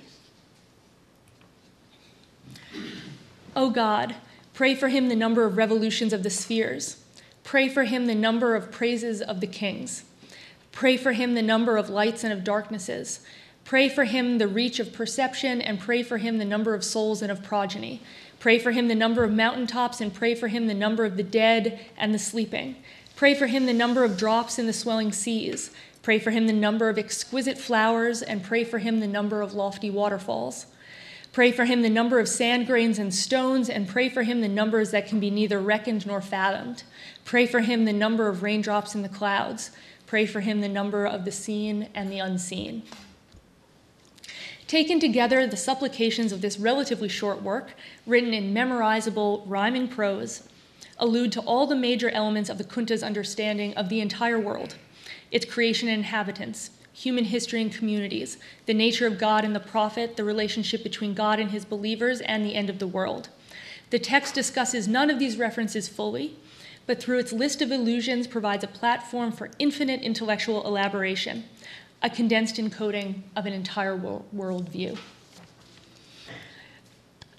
So in the next part of the overall paper, which I'm just going to pass over, I compared these works to a text by Sidi Muhammad, which has supplicatory prayers actually attached in the same text to a cosmological and theoretical discussion of how they work, which allows us to piece together how the Kunta actually understood devotional practice and understood connecting particularly to the greatest name of God and to the names of God as an embodied physical practice.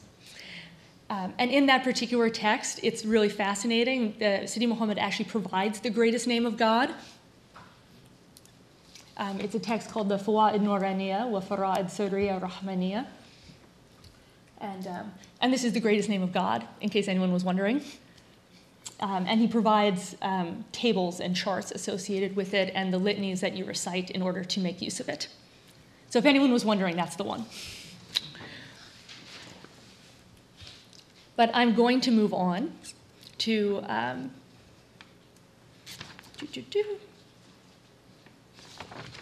technologies of devotion. So in the last section, I showed how situating devotional aids like the Hizb Sidi al-Mukhtar within the Kunta corpus illuminates the role that these short devotional works play within a larger Kunta theory of practice.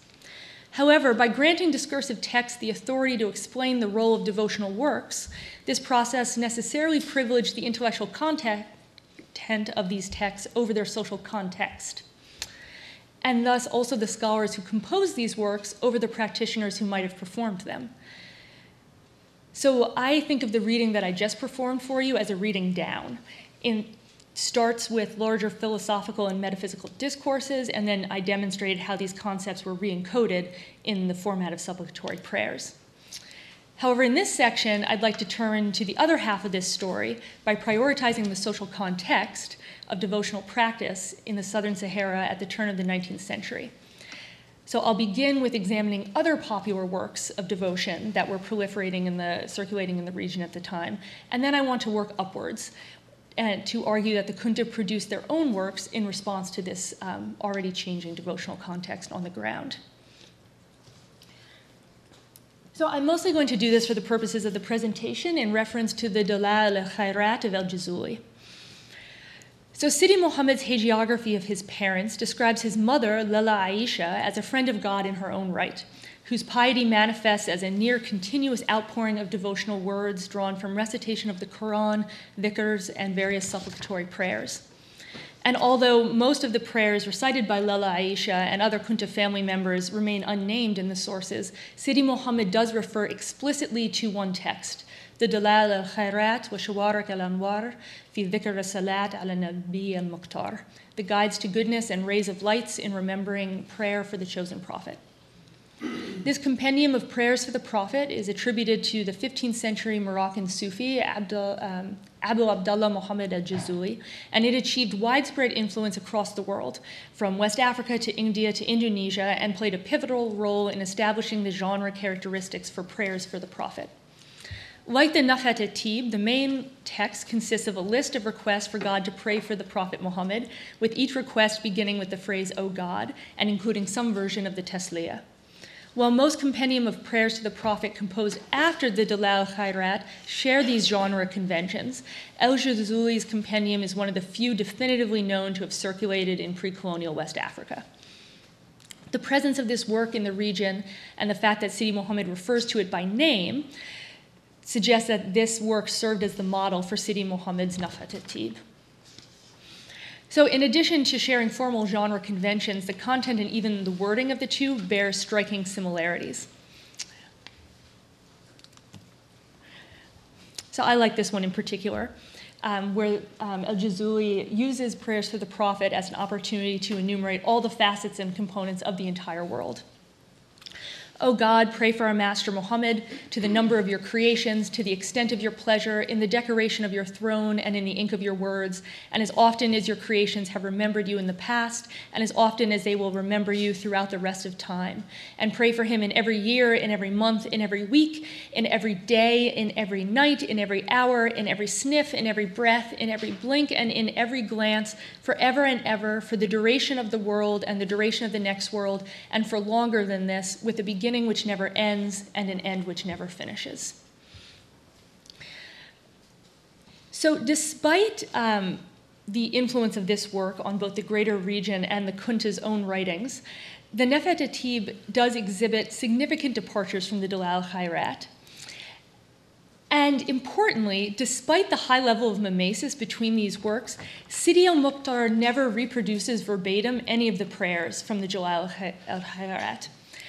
And that's actually surprising, because there are certain prayers which are known and are popular as genre conventions, which are usually reproduced in these. These include prayers such as the Ibrahimic prayer, as Salat al-Ibrahima. O God, pray for our Master Muhammad and the family of our Master Muhammad, just as you prayed for our Master Ibrahim and the family of our Master Ibrahim, for you are the praise to the good. This is repeated throughout the Dalal Khairat, and it does not appear even once in the Nafhat at-Tib, and that's unusual. There are other prayers like the Salat al-Sughra, the minor prayer attributed to Abdul Qadir al-Jilani. Al-Jilani is a majorly important figure for the Kunta, and the fact that they do not reproduce any of the salawat that are attributed to him in their own salawat is notable. So, as a result, I'm arguing that while Sidi al-Muqtar drew on the familiarity of the form of the Dalal Khairat among Saharan Muslims, he chose to set the content of the Nafhat at-Tib decisively apart from previous compendiums of prayers to the Prophet. So this, I just did a kind of comparative reading between the Dalal Khairat and the Nafhat at-Tib. I could, but I won't, do the same thing between the Hizb Sidi al-Muqtar and the Hizb al-Bahr of Ash-Shadhili. And it's, again, very striking, the degree of mimesis between the two works, which never results in direct quotation or copying. So in addition to these two, the Dalal Khairat and the Hizb al-Bahr, evidence suggests that other devotional texts were circulating in the southern Sahara and Sahel at the turn of the 19th century. Zachary Wright, thank you so much, has recently demonstrated that Ahmed Tijani was involved in collecting and transmitting powerful supplicatory prayers in North Africa during his lifetime. Tijani was a contemporary of Sidi al-Mukhtar, and he had initiated several students from West Africa by the turn of the 19th century who had returned to what is now Mauritania within Sidi al-Mukhtar's own lifetime. So it is very possible that Tijani prayers were circulating in the desert during this period. Meanwhile, to the southeast of the Azawad, a text produced by one of the leaders of the Sokoto movement lists some of the major works that Uthman Dan Fodio and his brother studied as part of their Islamic education. This list mentions the Ishrinat of al-Fazazi and the Burda of al-Busiri and these other works. And the Burda appears in all major manuscript collections from the region. There's also evidence that Saharans had begun to compose their own devotional works during the early 18th century. Manuscript catalogs indicate that El-Yadali and his student El-Daymani, who died in the mid-18th century, just before the rise of Sidi al-Mukhtar, also composed poetry in praise of the Prophet. So collectively, this evidence suggests that devotional texts of various genres were proliferating in the region in the late 18th century, and that Southern Saharan Muslims were increasingly interested in written texts as devotional aids. So against this background, it appears that the Kunta did not simply provide devotional aids, but they also argued that supplication of God was closely linked to other devotional practices, such as spiritual retreat, formal prayer, the crafting of amulets, and the use of magical squares. So all of this makes it seem as if the cosmological and metaphysical theories attached to their larger corpus and explained in greater lengths in other treatises, appear less like theological precursors and more like post facto productions that are produced in order to explain and justify the Kunta's involvement with pre-existing local religious practices. In conclusion, I got there. So elsewhere in their works, the Kunta sheikhs display an awareness that Muslims might use texts on religious practice on their own without the guidance of their Sufi leaders. These texts suggest that the Kunta were concerned about this possibility and that they responded to that concern by attempting to shape the devotional religious landscape of the Southern Sahara. The supplicatory prayers they produced engaged this landscape on two levels.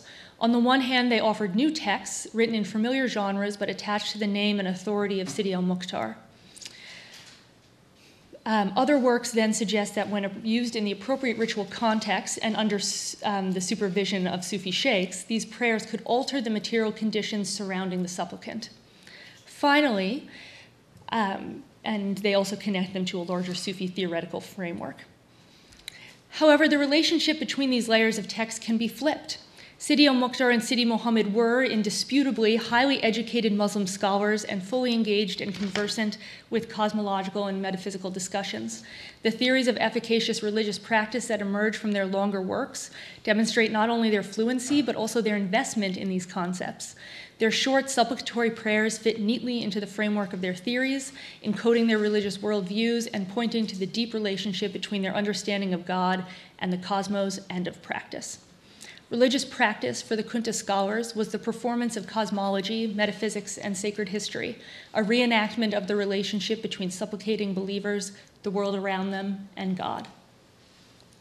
And these two readings are not contradictory. Sidi al-Mukhtar and Sidi Muhammad were products and producers of both an intellectual heritage and a social landscape. They applied the textual traditions they studied to their local context, and they sought to shape their context in accord with their scholarship. And ultimately, the ability of the Kunta scholars to connect these two kinds of texts demonstrates the degree to which practice for 18th century Southern Saharan Muslims was based on and driven by Arabic texts. The ideally pious Muslim is represented in the Kunta text by the image of Lala Aisha reciting the Quran, the Dalal al-Khairat, and other supplicatory prayers. That is, reading texts. In the Turaf wa Tala'id, the image of Lala Aisha's devotions is paradigmatic, but also threatening. Behind her stands the specter of other Muslims performing similar devotions, but not connected by bonds of marriage and family to Sidi al-Mukhtar. The Kunta's devotional aids and didactic works on religious practice address these spectral believers and attempt to bring their practice in line with the Kunta's doctrines and under the sphere of their teaching, to make them, in other words, members of their community. Thank you.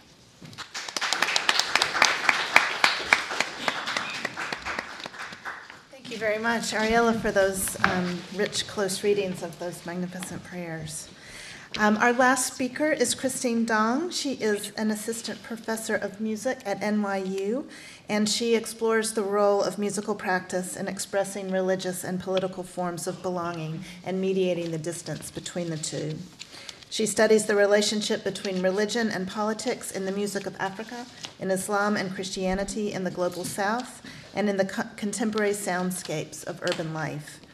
Her current book project, Songs of Spiritual Difference, Muslim and Christian Voices in Senegalese Public Space, is based on 2 years of ethnographic research with multiple religious communities and will represent the first academic monograph on sacred music in Senegal. It examines the ways in which musical practice is used to produce experiences of spiritual belonging and difference, and probes the consequences that such musical production of belonging and difference bears on the wider publics in which these religious communities are located. So back to ethnography. Thank you, Christina. Thank you, Stephanie. Good morning. The title printed on the program and the abstract accompanying it was penned many, many moons ago and has not aged well. Therefore, with grand apologies, the paper I am now giving is called Voicing Difference in the Senegalese Tijaniya. Parts of it are adapted from work I recently published in Ethnomusicology Forum. Senegalese cities pulsate with contesting sounds of belief. In Senegal, where most follow mystical paths of Islam, musical piety is common in public spaces at all hours of day and of night, amplified to maximum volumes. This morning, I wish to listen with you to one set of voices reverberating across Senegalese urban soundscapes, those belonging to the Tijaniya, which is the country's largest Sufi order, claiming the allegiance of nearly half of Senegalese Muslims. In Senegal, Tijanis have developed vocal traditions which are local, novel, and indigenous. However, their core liturgies, those liturgies commanded as obligatory rites, were born in the Maghreb and are shared by all Tijani communities. And it is on these liturgies which I will focus. When voice aloud, these liturgies declare religious belonging to the Tijaniya. At the same time, the voicing of liturgy reveals the ways Senegalese Tijanis diverge and deviate from each other. Voice exposes the fragmentation of the Sufi order as much as it manifests spiritual unity. This audible fragmentation in vocal practice reflects the division within the Senegalese Tijaniya, which splinters across several geographic centers, each housing different lines of religious authority.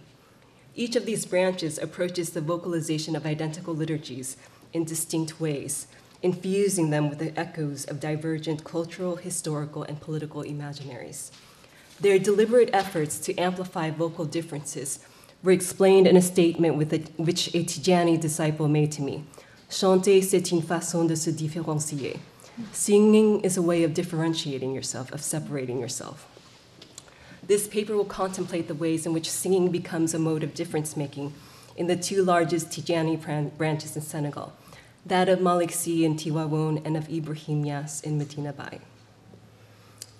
The history of the Tijaniya, many in the audience already know well, of Sheikh Ahmed Tijani's encounter with the Prophet in the Algerian desert, of the Prophet's injunction that at Tijani establish a new Sufi order, of the rapid spread of the Tijaniya across the Maghreb and into West Africa. Our story advances now then to the 20th century, where a new generation of leaders emerge who created separate branches across the Senegambia. In 1902, El Hajj Malik Sy established his branch, the Tijaniya Malikiya in Tivaouane, a growing town located between the northern capitals of Dakar and Saint Louis. Under Malik Sy's leadership, Tivaouane became a center of Islamic scholarship, attracting many followers, especially among the region's Wolof ethnic majority, to Islam and Sufism. Today, the Malikiya is the largest Tijani branch in Senegal. In the 1930s, Ibrahim Niasse assumed leadership of a second major branch in Medina Baye in Kaolack, in a southern town near the Gambian border. This branch is known as the Tijaniya Ibrahimiya, or the Faida, meaning the community of the divine flood. The Faida quickly developed a strongly transnational, multi-ethnic character, flourishing across West Africa, where it would eventually become the most widespread Muslim movement. And for those wanting to know more, several of the scholars here today are experts and have written wonderful books about the Tijaniya Ibrahimiyya. At Niass's death in 1975, his followers were estimated to number in the tens of millions. Today, the Niass and the Tijaniya Ibrahimiyya is the largest Tijani branch worldwide. Aside from the Malikiya and the Faida, other branches have developed in rural and urban areas, differing in ethnic and cultural membership, approaches to political powers, and in interpretations of Islamic doctrine. However, they all share common faith in the spiritual authority of Sheikh Ahmed Tijani and in the saving grace of the practices he enjoined. Key among Tijani practices is the use of the voice to facilitate dhikr Allah, the remembrance of God. All Tijani branches, regardless of religious lineage or cultural demographics, share a tradition of voicing distinct prayers and liturgies, a tradition they believe was transmitted directly to Tijani by the Prophet himself. Within the Tijaniya, 3 rituals of dhikr, the act of remembering God, are prescribed: the wird al-lazim, the wazifa, and the hadra. All 3 rely on the voice for fulfillment.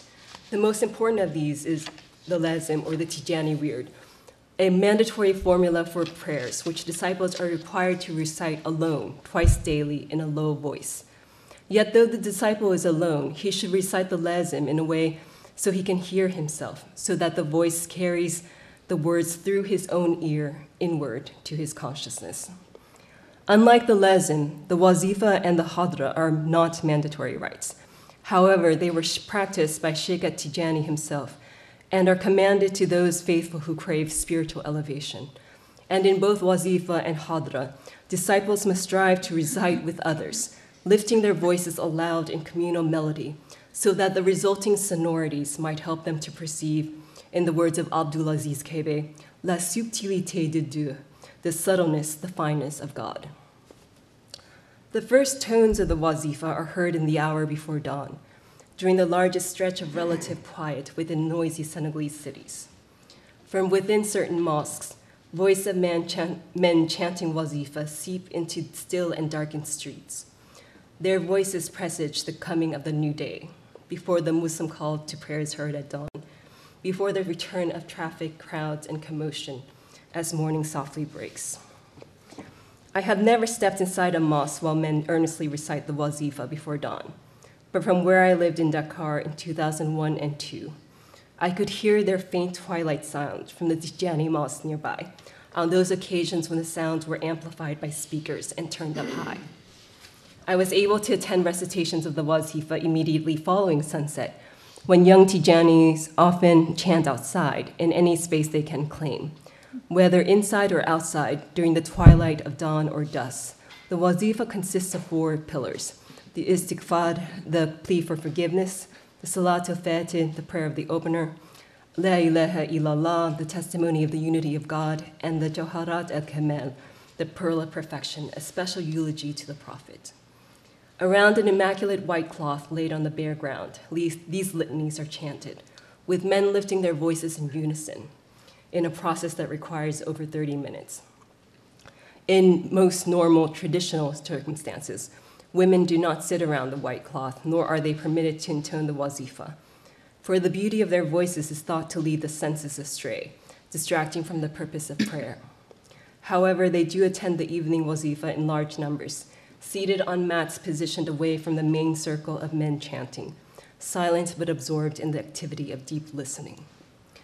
The wazifa is a sonic fingerprint of Tijan identity, yet its vocalization also reveals the disunity of the Tijaniya. The difference in intonation is deliberate. Varied vocal styles are developed for the very purposes of segregation and isolation. Sadiq, a disciple of the Faida, described the ways in which the voice is used to create different identities from the same fluid textual source. Quote, "What is different is the manner with which we sing. It is the tone that is different. It is just a particularity, a specificity that permits one to distinguish who is who. The text is the same, but the manner that we recite is different. The diversity of tones, of styles, of modes of expressing things Each founder, like Sheikh Ibrahim, created his own tones. It is something in human nature. We all want to show exactly who we are, where we came from, the identity of a person. We sing the same things, but it is necessary to add a personal touch. End quote. In the Malikiya branch, the singing of the wazifa is recognized for its simple descending melodies, with little ornamentation. Voices dwell in the lower registers and are powered deeply through the chest. Men recite loudly, quickly, and in an even tempo, attacking words in sharp, highly respirated, percussive manner. Their vocal style exhibits such energetic forward momentum, such strict uniformity of tempo and volume, and such martial precision in intonation that French colonial authorities suspected the wazifa of being a song of war used by the Malikiya to train military troops. According to disciples, the minimalistic style ensures correct pronunciation of Arabic words and clear articulation of unbroken phrases in their integrity. And this is the wazifa performed by a Caliph General of the Malikiya, the beloved Abdul Aziz Sy Dabakh.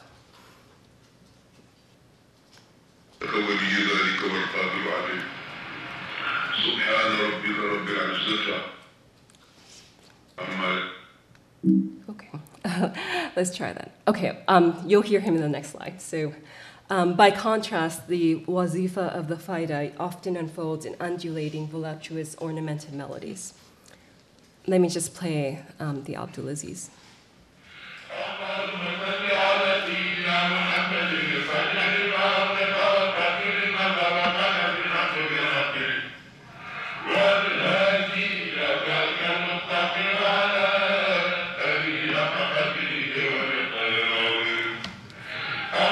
So that's the Malikiya, and by contrast, the Faida often unfolds in undulating, voluptuous, ornamented melodies, which many listeners associate with West African influences. The singing is softer and slower, with greater rhythmic flexibility and betraying a tone of nearly sorrowful contemplation.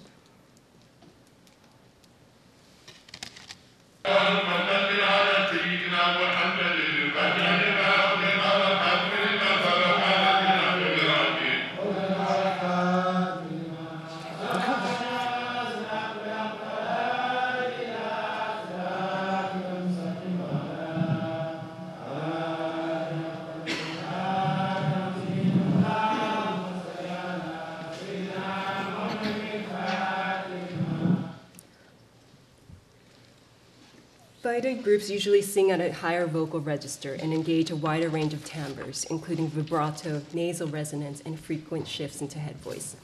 Unlike the Malikiya, Faida performances do not always favor a strict interlocking of the musical and poetic meter, or the alignment of the beginning of melodic phrases with the beginning of grammatical phrases.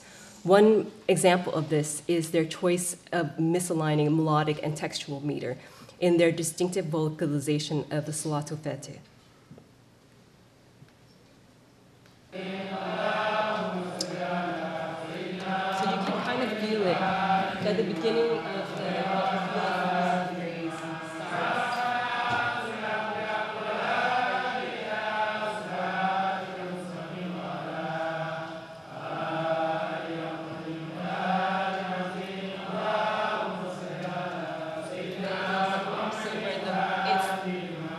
Where we feel the height of the sound is in the middle, at the end of the music phrase, as opposed to how you hear perhaps a more a recitation where the phrase, the musical phrase, aligns with the poetic phrase, as in. So here you feel where the beginning of the poem aligns with what we feel as the beginning of the melodic phrase.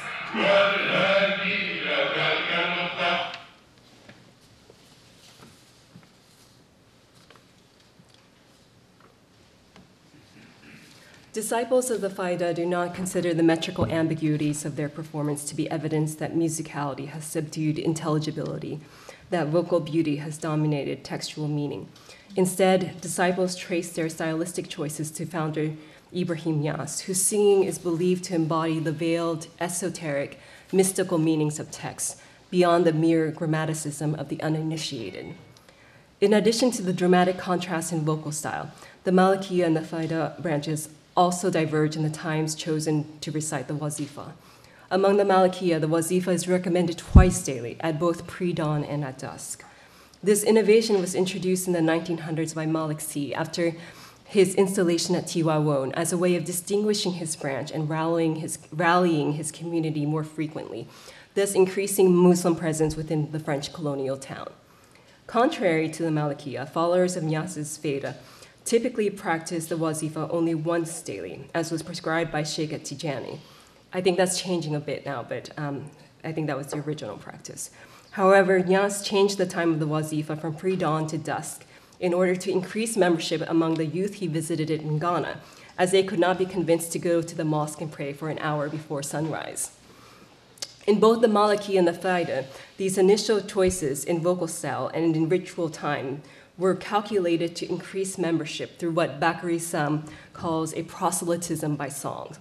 However, the two branches shaped and attuned their voices in order to proselytize different audiences and appeal to dissimilar geographic regions, with Malik seeking to solidify the influence of his branch within colonial Senegal, thus gesturing at an emergent nationalism, pre-nationalism, while Ibrahim Niass aimed to expand the Faida beyond Senegal and into West Africa, thereby hinting at the cosmopolitan transnational agendas to come. Like the wazifa, hadra is a vocal practice that unites Tijani branches in ritual unity, while simultaneously dividing them in acoustic, cultural, and political difference. Hadra means divine presence and refers to weekly gatherings for dhikr. Within the Tijaniya, the hadra is recommended on Friday afternoon following midday prayers, before sunset prayers. There is only one pillar, the repetition of La ilaha illallah 1,000 times or more. After this pillar, disciples can draw from diverse sources to complete their hadra, from the Quran, eulogies to the prophets or saints, or common Islamic invocations. Because of its unscripted nature, hadra offers a space for differentiation of Tijani groups through the construction of unique collages of musical sounds. The hadra I attended in Dakar in 2012 demonstrates the ritual's potential for vocal distinction and musical bricolage. During the holy month of Ramadan, just before the setting of the sun and the breaking of the day's fast, I joined a group of Faida disciples in a relatively quiet corner of my neighborhood, in a small courtyard between dense rows of houses. The group, Daira el-Ula, the first circle, was led by Ustaz Ahmad Ba and consisted mostly of students under 30 years of age. The hadra began with men raising their voices to chant, "There is no God but God." After 15 minutes had passed in the communal chanting of Hey Lala, Ustaz Ahmad conducted a medley featuring supplications, poems, and Quranic fragments woven into each other, intoned with tunes and rhythms from diverse musical traditions. In the first part of the medley, Ustaz Ahmad sang lines from Abul Qalb, I Refuse My Heart, an Arabic poem composed by Ibrahim Niass.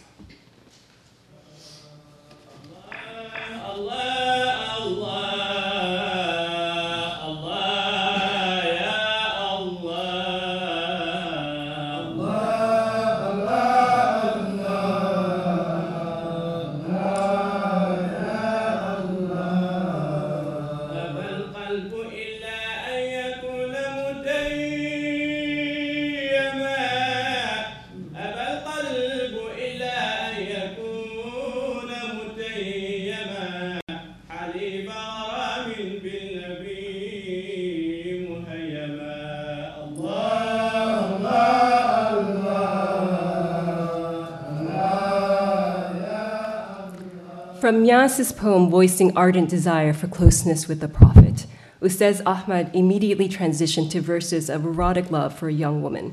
These verses were inspired by a poetic tradition originating from pre-Islamic Arabia during the 7th century, a tradition referred to colloquially as Majnun Layla, meaning the fool or madman for Layla. The tradition recounts the tragic legend of a man named Qais and a woman named Layla, whose chaste and unrequited love for each other inspired Qais to poetic creativity, while also slowly driving him to madness. Layla was forced by her family to marry another man, leading Kais to forsake all human comfort and society and to seek a reclusive life among the beasts of the wilderness. And this is a miniature from the 16th century depicting scenes from the Persian poets Nizami Ganjavi's 12th century version, literary version of this poetic tradition. Within the Sufi mystical tradition, Kais represents the ideal lover, while Layla symbolizes the ultimate beloved, the divine source of truth. Conflating human desire with devotion to God, the Sufi tradition sees the eros-driven madness of Kais as a state of spiritual transcendence, where illusory constructions of social reality, ego, and identity are unveiled and discarded. This transcendent state is called fana, which Aurelia spoke about, meaning the annihilation, and refers to the annihilation of self through all-consuming love of God. During the Hadra I attended, the specific verses that Ustaz Ba sang described Kais's descent into madness, which led him to kiss the walls of Layla's house because he saw in them her beloved face. The group then repeated La ilaha illallah over several West African melodies before Ustaz Ba shifts to a praise poem in Pulad. I'm just going to play it this way. Sung in a pentatonic Mauritanian tune.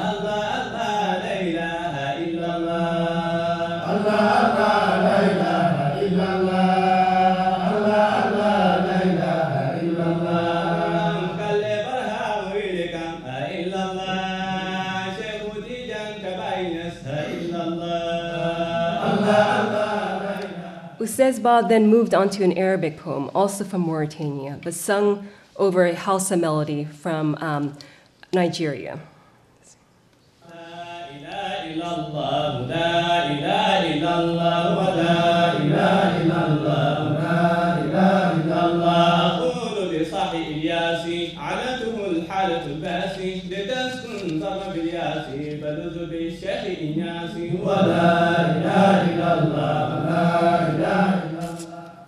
Within 10 minutes of this hadra, Faida disciples fused the story of Majnun Layla to West African poems in Arabic, to Mauritanian texts in Pulad, to Nigerian melodies, to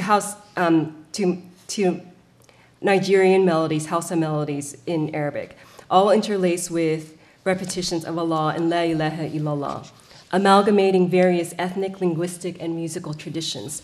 The singing performs the dissolution of difference and the annihilation of self at the heart of mystical transcendence. If musical aesthetics were translated into political imaginaries, the singing can also be heard as rejecting the colonial mentalities and insular nationalisms which have divided Senegalese from Mauritanians, Nigerians, Nigerians, and other West Africans. Such rejections of nationalistic divisions would be consistent with the Pan-Africanist and Pan-Islamic ideologies championed by Ibrahim Niasse. As Usman Khan's research has shown, Niasse consistently asserted the need for greater unity throughout continental Africa and across the Muslim world, those very geographies sung in the Hadra described earlier. The transnational border-crossing political visions of Ibrahim Niasse resonate today in the singing of his followers, in the acoustic cosmopolitanism of their liturgies. In performances of the Hadra, the Malakiya and other Senegalese Tijani branches do not rival the Faida in the cultural and geographic range of sources. Indeed, most Hadarat performed by other branches consist of strict canonical prayer formulas and traditional Tijani liturgies in Arabic, repeated without great melodic variation. Within the past 2 decades, younger disciples of the Malakiya have begun to integrate Arabic poems written by El-Hajj Maliksi and other Tijani luminaries into their Hadarat. Wolof praise poems have also become more common.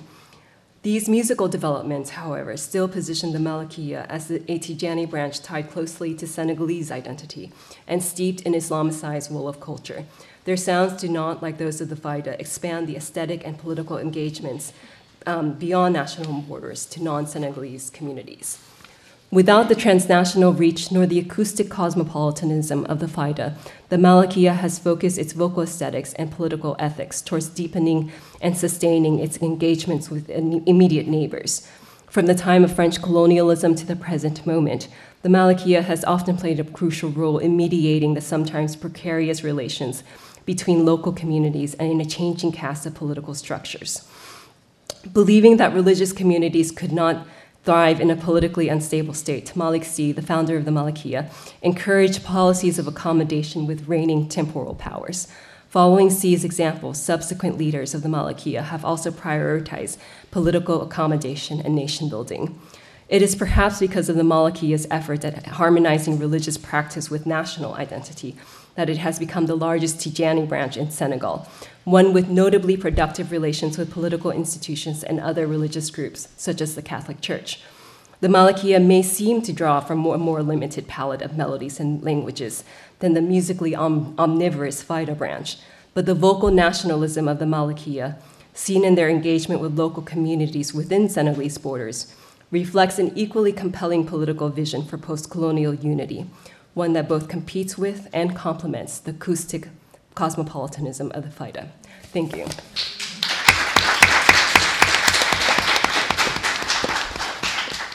Only 5 minutes. Yes, I know. I know, I'm sorry. I always think there's going to be more time than there is, but we're not going to be able to ask our panelists to respond to each other, but I hope they'll find each other in the coming day and feel there's already a conversation begun. So we do have time for a few questions from the audience. Yes, please. I have a question for Aman Siddiqui. I'm interested in the woman who was recruited and then wasn't sure and then had a dream and decided based on her dream. And what I'm particularly interested in, having read that Sheikh Hamza has had the reputation when he was alive of sending dreams to his disciples and teaching through the dreams. Whether the woman's understanding was that the dream was sent to her, or whether her understanding of the dream was that it came from inside herself as a confirmation that she was ready. And if there's a possibility of the dream being sent, could it be a method of recruitment even? But was this something that's discussed at all? Because it's widely in the literature about different kinds of Sufi dreams. Right, that's a really good question.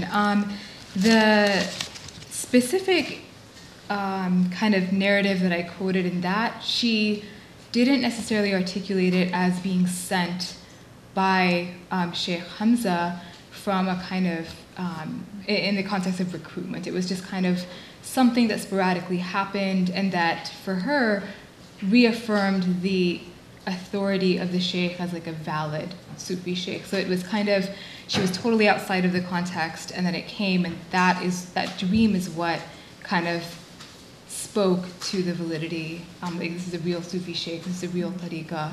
And so, but it's a really good kind of discussion to have and probing deeper into that. I didn't exactly see if she had more to say in terms of that. Yeah. Yeah, thank you for bringing that up. Thank you. Yes, please. Hi, thank you all. This is a really great. I want to read all of your papers. And, yeah, thank you. Yeah, I really enjoyed this time. So I have a question for Ariella and for Christine.